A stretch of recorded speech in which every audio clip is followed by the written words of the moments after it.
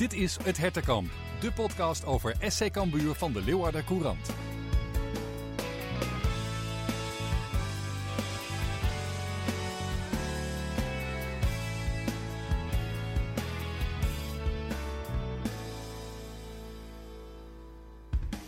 Goed was het niet, maar de punten tellen wel en dus staat SC Cambuur voorlopig bovenin de eerste divisie na de 1-0 zege op Willem II. Mijn naam is Sander de Vries en ik ga erover praten met René van der Wij. Goeiedag René. Goedemiddag. Maar we pakken ook wat andere onderwerpen erbij. Van een kanonskogel uit Italië tot Henk de Jong. Want gaat hij naar NAC Breda? Ja, een vol programma dus René, maar laat ik maar beginnen met de meest belangrijke vraag. Sta je inmiddels ook in het boekje van Dennis Hiegler? Ja, hij heeft aardig wat kaarten weggegooid. Hè? Ja, je moet een beetje de wedstrijd aanvoelen. Ja. Bij de trainerschil. Dat is volgens mij ook nog nooit voorgekomen. Ze waren eensgezind hè, na afloop. Ja. Dennis Hiegler zorgt toch voor verbroedering. Ja, nee, maar goed. Het publiek ging op een gegeven moment mee. Hè? Bij elke kaart gingen ze juichen. En dan denk ik als scheidsrechter, denk even na. Maar die heeft niet gevoetbald. En ja, hij moet vanuit het spelregelboekje moet hij fluiten. En ik snap wel dat het heel irritant is als spelers elke keer klagen. Maar ik vond wel dat hij bij heel veel duels, dat ik dacht van ja, weet je, je maakt er geen voetbal van. Ja, maar het was je kan niet doorvoetballen. Maar het was helemaal geen onsportieve wedstrijd. Maar hoe presteer je het dan dat je met 11 gele kaarten zo'n duel besluit, waaronder 2 van de trainers? Nou ja, ik denk dat hij in ieder geval 6 voor praten heeft. In commentaar. En hij liet het geen wedstrijd helaas. En dan snap ik de irritaties bij de spelers wel groeien. Ja, want de scheidsrechter was niet best om het maar zacht uit te drukken. Maar dat was de wedstrijd ook niet. Hè? Vooral die laatste 20 minuten hadden we via de app contact. Je zei dramatisch. Ja, ik vond het niet goed. En je verwacht tegen Willem II. Ik vond die wil altijd voetballen. Nou, dan krijg jij zelf ook ruimte om te voetballen. Ja, en ik heb in de eerste helft eigenlijk 0 intentie gezien om te gaan willen opbouwen. En het was alleen maar lang naar Milan Smit. En dan denk ik van ja, als je dan lange ballen gaat spelen, als dat je speelwijze is, zet dan Ulrikes erin. Die wint tenminste een kopduel. Hè? En zo speel je eigenlijk Milan Smit ook niet in de kaart. Hè? Want er stond een aardige bomrooie daar achterin. Ja, die won alle duels. Zelfs Schouten won de duels. Nou, dan vind ik dat Schouten ook nog wel aardig kopsterk is. Maar goed, wat wil je dan? Aan de kant van Breij met diepte gaan zorgen. Hè? Want als je een bal verlengt, dan moet er diepte komen. Ja, nee, dat was alleen aan de andere kant bij Balk. Ja. Dus ja, dat vond ik jammer. En één keer dat ze wel opbouwen, dan heeft Tol even de rust. Hij speelde van Mullerman en draait open naar Silla. En dan komt een aanval uit. En denk van, ga dan daar meer op zoek. Want die ruimte was er absoluut. Maar kunnen we dan zeggen, het zit er wel in, alleen het komt er eigenlijk onvoldoende uit? Ja, sowieso. Ik denk dat Van Os van de 20 ballen die hij heeft gehad, de eerste helft, heeft het er zeker 18 naar voren gepeerd. En dan is het maar uitzoeken en vanuit de tweede bal spelen. Nou ja, dan vind ik dat het middenveld van Willem II ook nog fysiek sterker was. Ik vond die Farret echt goed spelen. Goede speler tussen de linies samen met Jesse Bos. Ja, daar verloren wel een beetje de slag.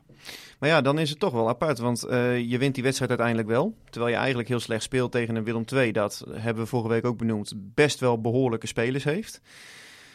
Ja, de punten tellen, René. Ja, maar dat is het allerbelangrijkste. En ik vond de tweede helft dat het wel absoluut gelijkwaardig was. Hè. Willem II heeft eigenlijk ook geen kans gehad. Hè.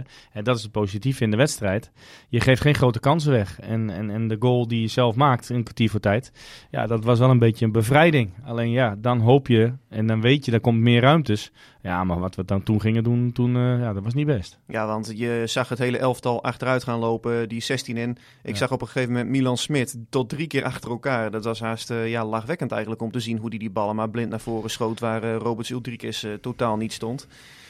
Dan denk je ook van jongens, kom er nou gewoon even af. Ga nou gewoon voetballen, je want merkte het was geen gezicht. Je haalde Balk eraf, nou die was wel wat geïrriteerd. Waardoor Smit aan de linkerkant komt. Nou ja, goed, dat is niet zijn positie. Dan zou het waarschijnlijk wezen vanwege zijn werklust en dat hij nog lengte heeft. Maar die stond bijna linksback te spelen. En Ulrikes, die heb ik gewoon voor de verdediging zien spelen. Ja. Dat mensen in mijn nek liepen te hijgen van wat doet hij daar? Hij moet naar voren. Maar goed, dat was waarschijnlijk een opdracht om tegen te houden. En ik snap wel, de punten zijn het allerbelangrijkste. Maar angst is een slechte raadgever. Ja, want je ziet op een gegeven moment dat als je achteruit gaat lopen, dan krijgt Willem II veel verder de bal op de helft van Cambuur. En kunnen dus veel makkelijk voorzetten gaan produceren. Nou ja, goed. En dan het positieve dat er wel is. Ja, er is niet gescoord. Je hebt de 0 gehouden. We hebben in die zin goed verdedigd rondom de 16 meter. Alleen we zijn wel achteruit gaan lopen. Ja, en dan roep je op een gegeven moment wel over jezelf af dat er een kans kan gaan komen voor Willem II. Ja, maar laten we eens inzoomen op die 0 die gehouden wordt. Want ja, Willem II heeft toch jongens voorin die een doelpunt kunnen maken. Met een Bokila, met een Hilterman die er nog in kwam, met De Leeuw die er nog in kwam. Stond Cambuur nu defensief ook beter dan de voorbije weken?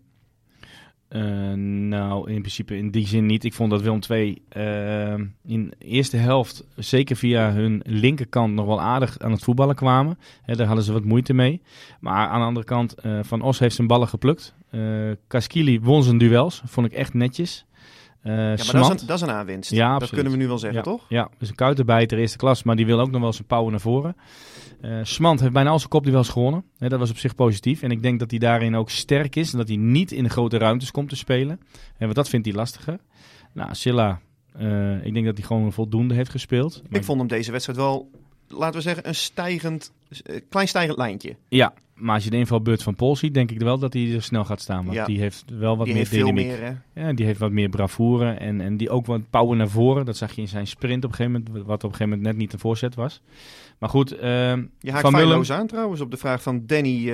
Die zegt ook, zou René ook voor Paul kiezen in plaats van Silla? Silla op zich oké gedaan, maar Wil durft en weinig vooruit te lopen. Paul heeft meer pit en zou in mijn optiek beter passen in onze manier van voetballen. Nou ja, daar ben jij het dus wel mee eens.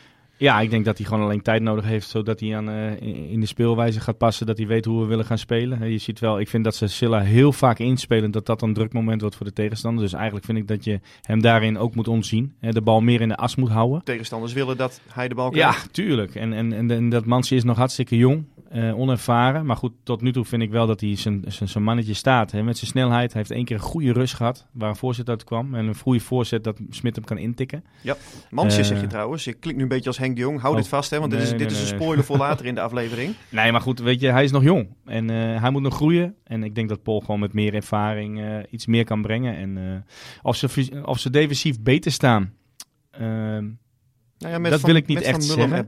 Vermullen wel, die pakt zijn duels. Ik vind het niet de voetballer. Hè. Hij zit bij veel tweede ballen, is kopsterk. Dus daarin helpt hij het centrum. Ja, en ik denk gewoon dat ze daarin meer gebaat zijn. Dat ze wat meer bij de 16 spelen. Maar in thuiswedstrijden wil je dat niet. En dan wil je Cambuur voetbal spelen, wat ik hoor, met energie en druk vooruit. Nou, dat heb ik niet gezien. Nou ja, ik zie wel energie.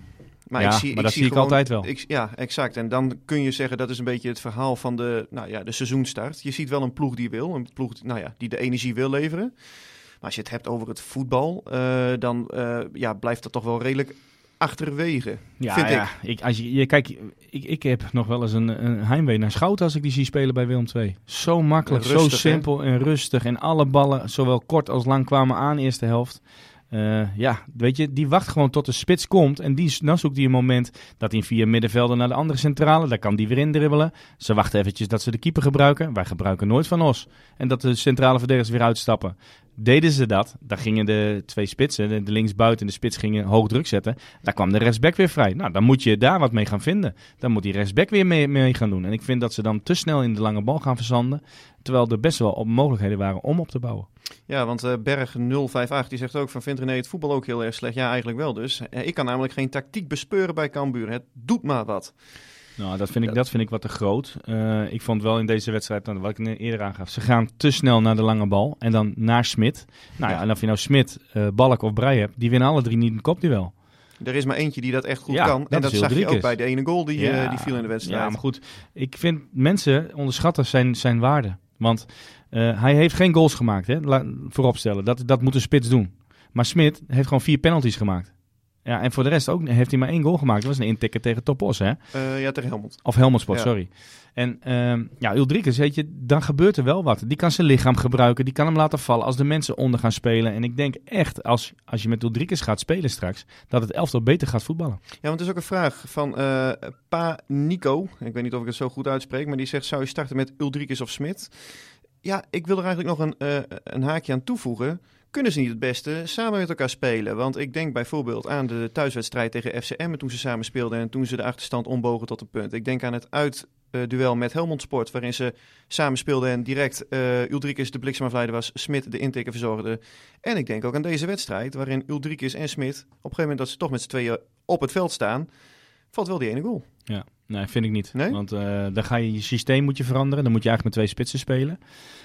Dat waren allemaal wedstrijden waarin het moest. Hè, waar we achter stonden en dat er iets moest gaan worden geforceerd. Nou, dan kan je met Uldrikes natuurlijk een lange bal. En dan komt Smit eromheen. Dan speel je vaak 1 tegen 1. Hè, als de tegenstander niet iets extra's doet. Nou, dan krijg je meer ruimte. Maar ja, dan zal je dus vanaf minuut 1 van bank moeten gaan spelen.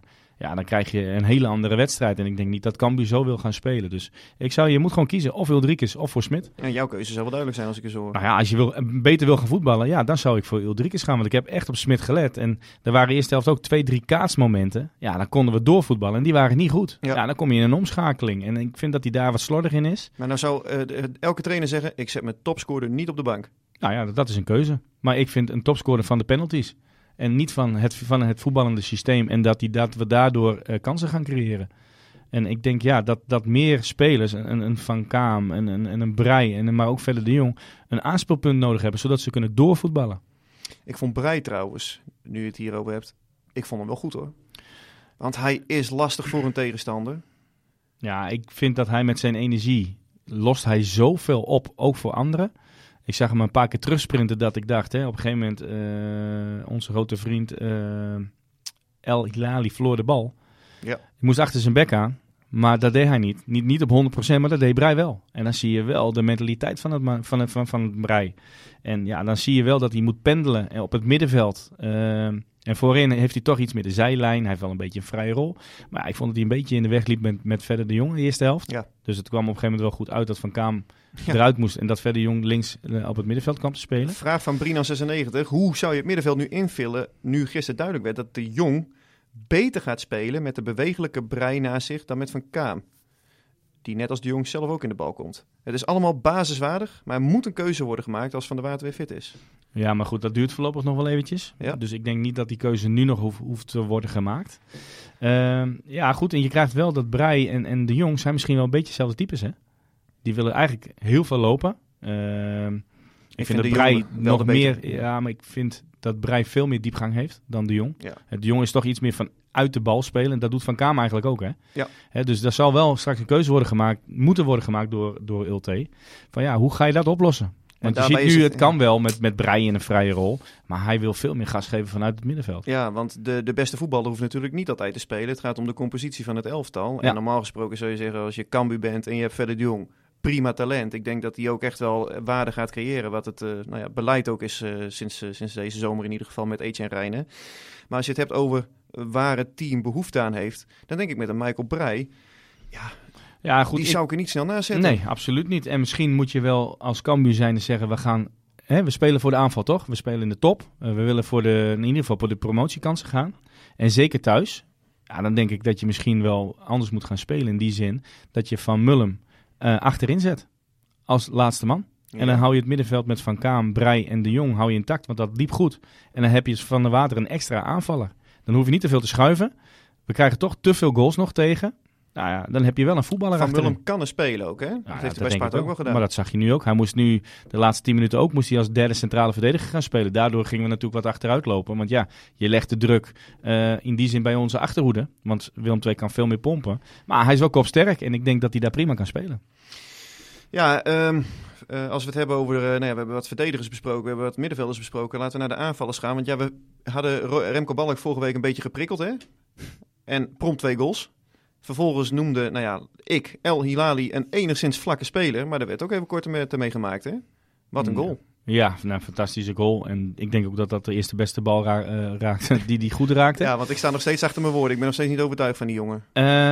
Hij heeft het moeilijk. Op een gegeven moment kwam hij in een hele mooie 1-tegen-1 situatie. Werd goed uitgespeeld. En toen dacht ik, nou zat ik te wachten op die actie. En die had hij niet echt. Nee. En niet echt om iemand uit te spelen. Hè. Van der Water en Balk hebben dat iets meer. Balk gaat er langs en zet sprint in. En Van der Water heeft die kap.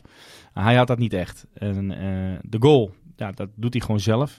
Die verdediger die had ik wel gewisseld van Willem II. Als je zo het duel aangaat. Ja, maar goed. Je zag die Herkens ook, die aanvoerder van Willem II. En terecht trouwens. Want wat was die jongen nou aan het doen?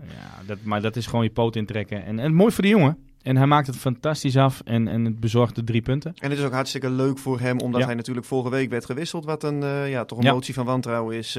Dat vindt geen voetballer leuk. Nee. Maar goed, ik denk wel dat hij heeft nog even zijn tijd nodig.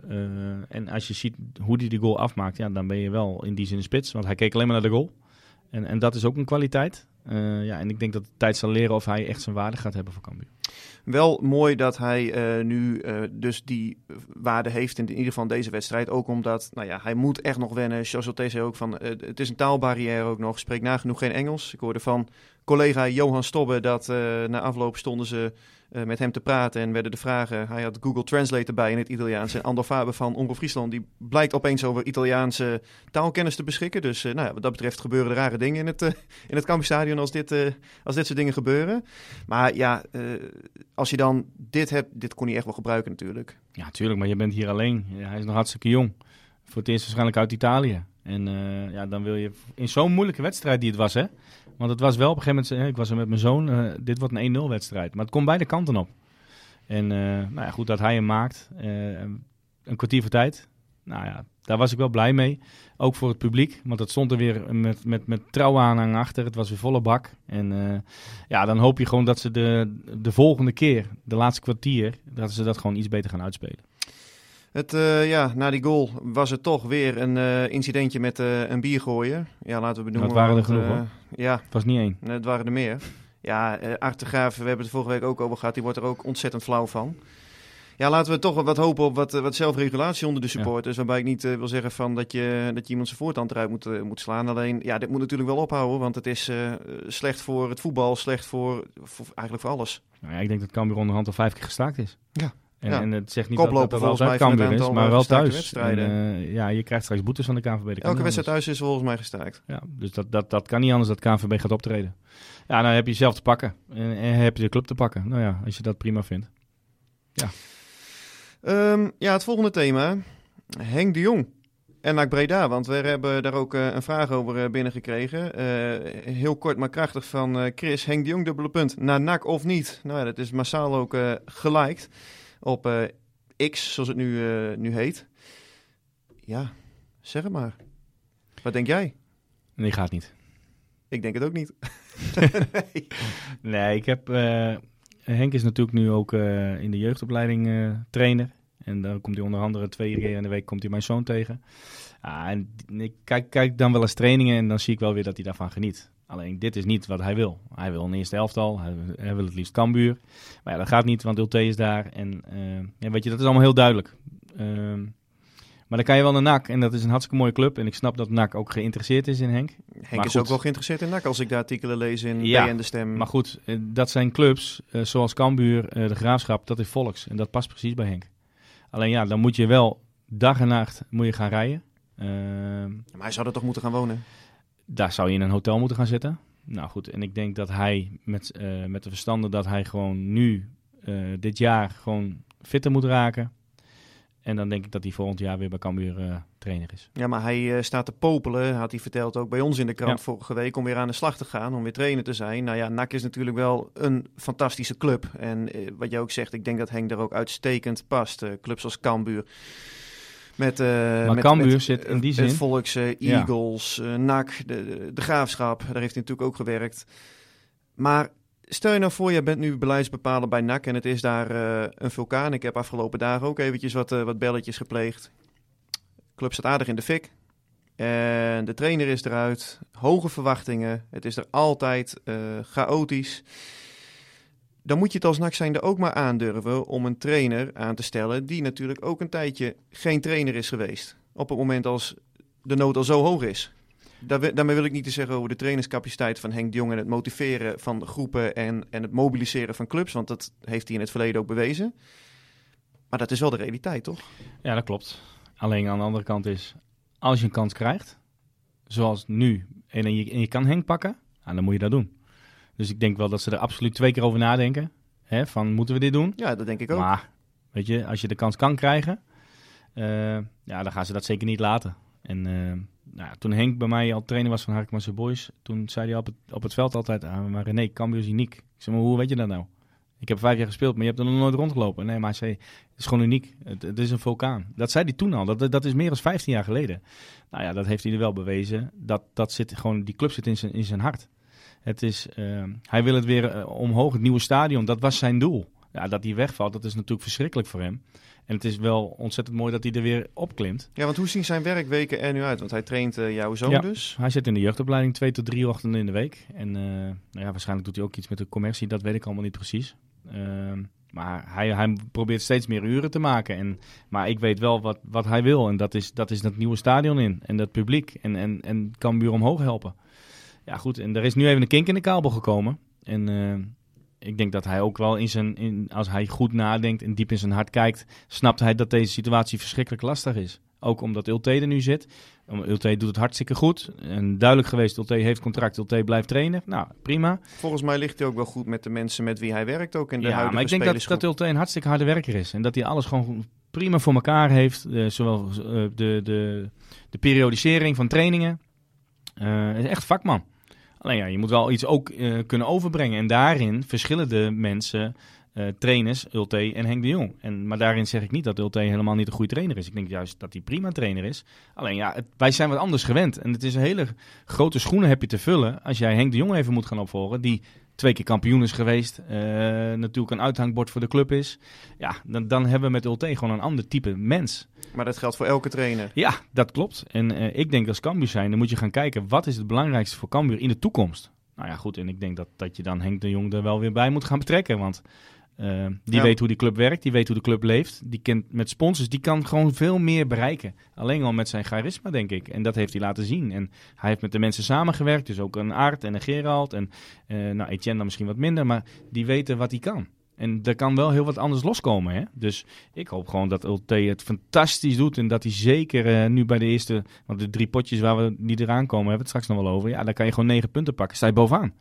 Ja, kan je moeilijk zeggen dat je het slecht doet. Natuurlijk. Prestatie en resultaatgericht doet het hartstikke goed. Alleen het voetbal kan wel een stuk beter. Ja, want daarop aanhakend, Ido de Jong die zegt... Weten jullie of de directie van Cambuur ook overweegt om Henk de Jong alvast vast te leggen voor het komende seizoen? Het lijkt hem heel goed om te doen. Nou ja, ik denk dat dit zeker op de bureau natuurlijk ligt van Etienne. Ja, en die zijn daar echt wel over in gesprek met Art en de mensen die daarover gaan. Maar ik heb wel het idee dat er nu wel ook echt heel nadrukkelijk voor de lijn Charles Ulte is gekozen. En ik moet eerlijk zeggen, dat begrijp ik ook. En dat vind ik ook goed. Want anders dan wordt het wel heel erg complex allemaal, toch? Maar toen was Henk ook nog ziek. Hè? En je hebt gewoon daar is iets anders in veranderd.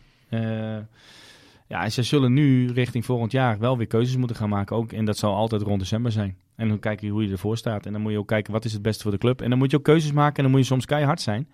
Alleen ja, weet je moet wel kiezen wat is het beste voor de club. Maar ja, stel je nou voor als Cambuur inderdaad wat je zegt. Want we gaan zo vooruitblikken. Jong Utrecht, Jong PSV, FC Dordrecht en dan wacht NAC thuis. Stel je nou voor als ze met de winterstop gewoon bij die eerste 2 staan. Ja, dan zou het ook wel gek zijn als je zegt van nou, Ulte, bedankt voor de bewezen dienst en... zoek het uit. Ja. Nee, absoluut. Daar heb je helemaal gelijk. Dat is resultaatgericht. Maar waar kijk je naar? Kijk je naar de lange termijn of kijk je puur op resultaatgericht en korte termijn? En dan wil ik ook wel zien dat ze wel steeds beter gaan voetballen. En daar ben ik wel benieuwd naar. Ja. En dat is wat Cambuur voetbal volgens mij inhoudt. Want ik weet het nu nog steeds precies niet. Want ik heb het nu niet gezien. En als ze dan dit laten zien en je staat bovenaan, dan verween je het publiek ook niet. Want die gaan ook met gemor weg. Ze zijn... Met opluchting gingen we weg, omdat we met 1-0 gewonnen hadden. Omdat we gewoon een kwartier lang hebben moeten billen knijpen. Ja, dat in het thuisstadion met 10.000 man mag dat eigenlijk niet gebeuren. Moet je ze bij de strot pakken, moet je doorknijpen. Ja, maar we hebben dat hebben we ook besproken, ook een goede ploeg. Ja, maar ik vond ze in die zin tot de 16 meter. Want ze hebben bijna geen grote kansen gecreëerd. Dus dat zegt ook wel genoeg dat het niet een bijster sterk team is. En ze staan ook niet voor niks waar ze staan, hè? Ik denk dat je ze wel op een goed moment hebt getroffen trouwens. Ja, misschien wel. Er komt een nieuwe trainer, dus er komt weer een nieuwe visie. En ik heb al eerder gezegd, ik vind niet 1 ploeg er bovenuit stijgen. En dat zegt genoeg dat Roda en VVV bovenaan staan. Ja, Groningen, Emmen. Het is dramatisch. Ja. Dus je moet maar zorgen dat je de beste of de rest bent. Mooie puntjes sprokkelen. Heel veel praten deze week. Beelden laten zien van jongens, dit moet echt gewoon een stuk beter. Zodat je wedstrijden makkelijker gaat omzetten tot winnen. Ja goed, en proberen een bepaalde lijn in te krijgen. Hè, in de opbouw. Hoe willen we opbouwen? Hoe willen we naar het middenveld komen? Je kan altijd een man vrij krijgen. Maar ja, dan moet je wel de goede gaan zoeken. En dan moet je wel weten van, hoe krijg ik de mensen vrij? Maar ja, wat je zegt over Groningen en Emmen, dat is wel een terechte constatering. Want zo kan het natuurlijk ook, hè? Ja, maar dan moeten we gewoon blij zijn als Cambuur bij de eerste 3 staan. Alleen, we willen nu... de resultaten zijn gewoon goed. Daar kan je niet onderuit. En dat is hartstikke mooi voor de club. Alleen nu moet je zorgen dat het spel beter wordt. Ja, want laten we vooruit gaan blikken. Die wedstrijd tegen Jong FC Utrecht. Aanstaande vrijdagavond is dat. Eventjes uit mijn hoofd. Ja, klopt ook nog. Om 8:00. Op het duel wordt in Utrecht gespeeld. Nou ja, jij kent natuurlijk al die spelers van Utrecht. Ja, die kan ik er zo uithalen. Dat is geen probleem. Nee, dat is ook weer precies hetzelfde als vorige keer tegen Jong. Je weet niet wat ze meesturen. Je weet niet wat de eerste meekrijgt. Nou ja, nieuwe trainer, Jans. Ja, die wil ook weer al die mensen gaan zien aan het werk. Misschien krijgen nu wel weer talenten krijgen kansen. Misschien heb je wel afvallers van 1. Ja, ik zag afgelopen weekend daar Jens Torensen zag ik opeens op de bank zitten, daar bij Utrecht. Nou ga ik er niet vanuit dat hij opeens met Jong gaat meedoen. Maar de kaarten worden daar natuurlijk wel opnieuw geschud. Ja, klopt. En dan moet je daar op een sportpark Zoudenbach spelen. Op een, regenachtige vrijdagavond. Ja, dat kan zomaar. Ja, dan moet je er wel even gaan staan. Ja. En ik weet nog wel, volgens mij hadden we vorig jaar daar heel erg moeilijk. En werd het met een krappe overwinning. Dus ja, je gaat daar echt niet zomaar winnen. Nee, of 3 jaar geleden. Toen, weet je, die wedstrijd die win je niet zomaar. Groningen had het dan natuurlijk onlangs ook wel lastig. Die hebben daar niet voor niets ook verloren. Dus, nee, dus weet je, dat zijn ook allemaal van die enthousiaste jonge honden. Dus dat kan wel een heel mooi potje worden. Ja, dan Jong PSV en FC Dordrecht. Nou ja, kijken Jong PSV wel... doet het gewoon hartstikke goed, staan bij de eerste 5. En Dordrecht, nou ja, die is dramatisch begonnen. Maar ja, die heeft allemaal van die huurlingen van Feyenoord gekregen. Dus dat heeft misschien ook nog even tijd nodig. Maar ja, weet je, het kan zomaar zijn als je 9 punten pakt, sta je bovenaan. En daar moet je wel naartoe. Ja, al met al, René, wat is het gevoel? We staan er goed op. Alleen ja, het spel moet beter. En ik denk dat ze dat zelf ook wel zien. Ja. En weet je, we moeten niet meer willen billen knijpen. We moeten een beetje doorpakken. Zodat je door kan voetballen. Dat je nog iets meer tot kansen komt. En het is nu heel opportunistisch. Ik vond ons wel heel gevaarlijk met standaard situaties, met de lengte. Dus ja, weet je, er zit genoeg in die ploeg. Ja, tot slot het voorspelbokaal gebeuren. Marissa die houdt het allemaal nauwgezet bij. Is ook weer redelijk op de weg terug. Dus binnenkort zit jij ongetwijfeld met haar hier weer voor te beschouwen. En terug te blikken. Jong FC Utrecht Cambuur. Een voorspelling van jou, René. Ja, ik verwacht dat we daar wel gaan winnen. We zitten een beetje in de flow. Als je dit soort wedstrijden, als je slechte wedstrijden ook wint, weet je, dan ben je op de goede hand. Dus ik ga vanuit dat we daar met 0-2 winnen. Hou ik het op 0-1. Nou ja, alle mensen die luisteren en die ook hun voorspelling willen geven, kom maar door. Marissa die houdt het allemaal bij in een flitsend Excel-bestand. Spreken wij elkaar volgende week weer. Zeker.